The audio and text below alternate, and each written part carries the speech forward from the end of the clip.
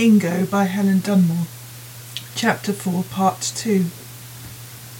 In bed that night I lie awake. Connor's upstairs in his loft room. He can't climb down the ladder without me knowing. I'm afraid to fall asleep in case he creeps past me, down the stairs and out of the cottage. But why would Connor want to do that? I can't think of a reason, and yet I can't stop being afraid. There was no reason for Dad to leave us either. I know Connor's not asleep yet because a minute ago I heard his feet stepping lightly across the floor above me towards the window. The slap of bare feet and then silence. He's by his window, looking out towards the sea. I know it for sure. My eyes are stinging with tiredness, but I can't let go and drop into sleep. Not yet, not until Mum comes back. We both promised Mum that we would never go off swimming alone in the cove. It's so quiet and lonely there that if anything happened, there would be no chance of help. We've always kept our promise until today. It wasn't just Connor who broke it either. If I hadn't seen him on the rock, I would have gone on walking deeper into the water, with the sea pulling me like a magnet. How far would the sea have pulled me? Maybe there's sea magic too, the same as Dad once said there was, earth magic. Granny Khan's magic was mostly benign, Dad said. Well, what about the sea's magic? The sea's strong and wild, and if you make a mistake, the sea will make you pay. Sometimes you pay with your life. Dad used to say that the sea doesn't hate you and it doesn't love you. It's up to you to learn its ways and keep yourself safe. But I didn't even think about keeping myself safe today down at the cove. All I wanted was to go with the tide. I didn't even think of Mum or Connor because the sea was pulling me so hard. Is that how Connor felt? Did he forget about all of us, so that hours passed like minutes? He was talking to that girl. He was. I didn't imagine it. She was wearing a wetsuit, and her hair was long and wet and tangly, hanging over her shoulders and hiding her body. They were laughing and talking. She and Connor didn't look as if they'd just met for the first time.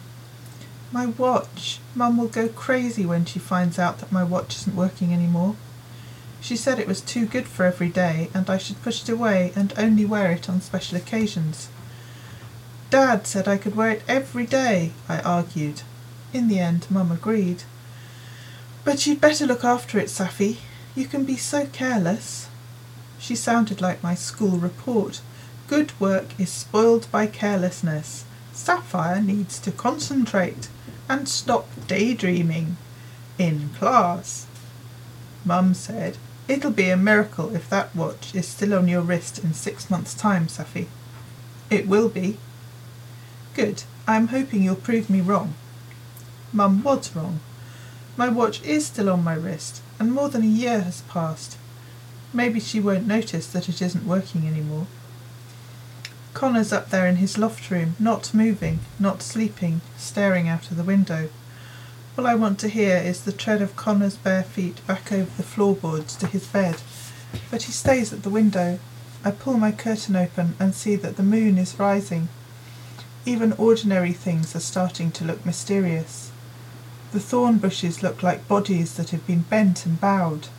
Those white towels on the washing line that I forgot to bring in look like ghosts. It's so bright that you could find the path down to the cove quite easily by moonlight. Sometimes the moon makes a path on the sea, and it looks real and solid as if you could walk out on it to the horizon. I hear a creak. It's Connor pushing his window wide. Maybe I should go up to him. No, he'll be angry. He'll think I'm following him around, but I'm not. I'm just looking out for him, trying to look after him the way Dad said we had to look after each other. As long as you two look out for each other, you'll be safe enough. I can hear Dad's voice saying those words exactly as if he was here in the room. If I shut my eyes, it will be almost as if he were here. No, if I'm not careful, I'm going to fall asleep, and then Connor could creep down the ladder and out of the house without me knowing. I sit up in bed and very quietly switch on the little lamp by my bed. As soon as I hear Mum's car up by the gate, I can quickly turn the light off before she opens the gate and drives down the track and sees it. On my bedside table there is a green and silver notebook which I used to keep my diary in. I've torn out the diary pages because they were all about things that happened a long time ago, when our life was different. Now I write lists. I pick up my favourite black and silver pencil. List of things that might have happened to Dad. 1. One of those factory fishing boats came too close inshore. Dad's boat got dragged in its net and he was drowned. They untangled his boat and dropped it overboard so no one would have any evidence, because it's against the law to be fishing where they were fishing. This is what Josh Trigoni says his dad says. 2. There was a freak squall and the boat went down. This was one of the things they suggested in The Cornishman, but everybody remembers that it was flat calm that night. 3. Dad never went in his boat at all. He took her out as far as the mouth of the cove, and then he let her go on the tide, and he swam back and went off another way. He had his own reasons for folk wanting to think he had drowned. Someone said this in the Miners' Arms. I heard it from Jessie Nanjivi in my class.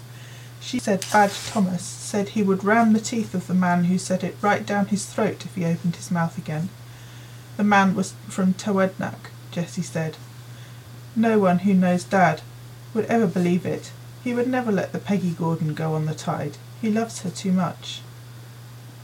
4. Was your husband worried about anything? Debts? Problems at work? Did he seem depressed or unlike himself? Had he been drinking? These are some of the questions that the police asked Mum. Connor and I guessed what the police were trying to find out, but it was all rubbish. Dad was happy. We were all happy.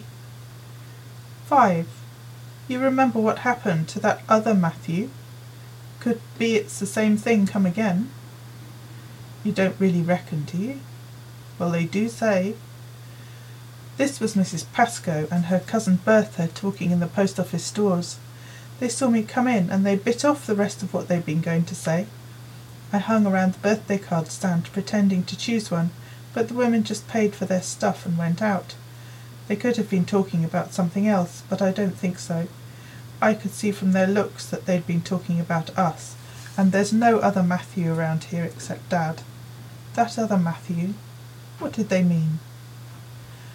I look down at the list I've written and cross out 3 and 4 straight away. That leaves 1, 2 and 5. Josh Trigoni's dad told him that a factory fishing trawler did once pull down a small boat off the Scottish coast.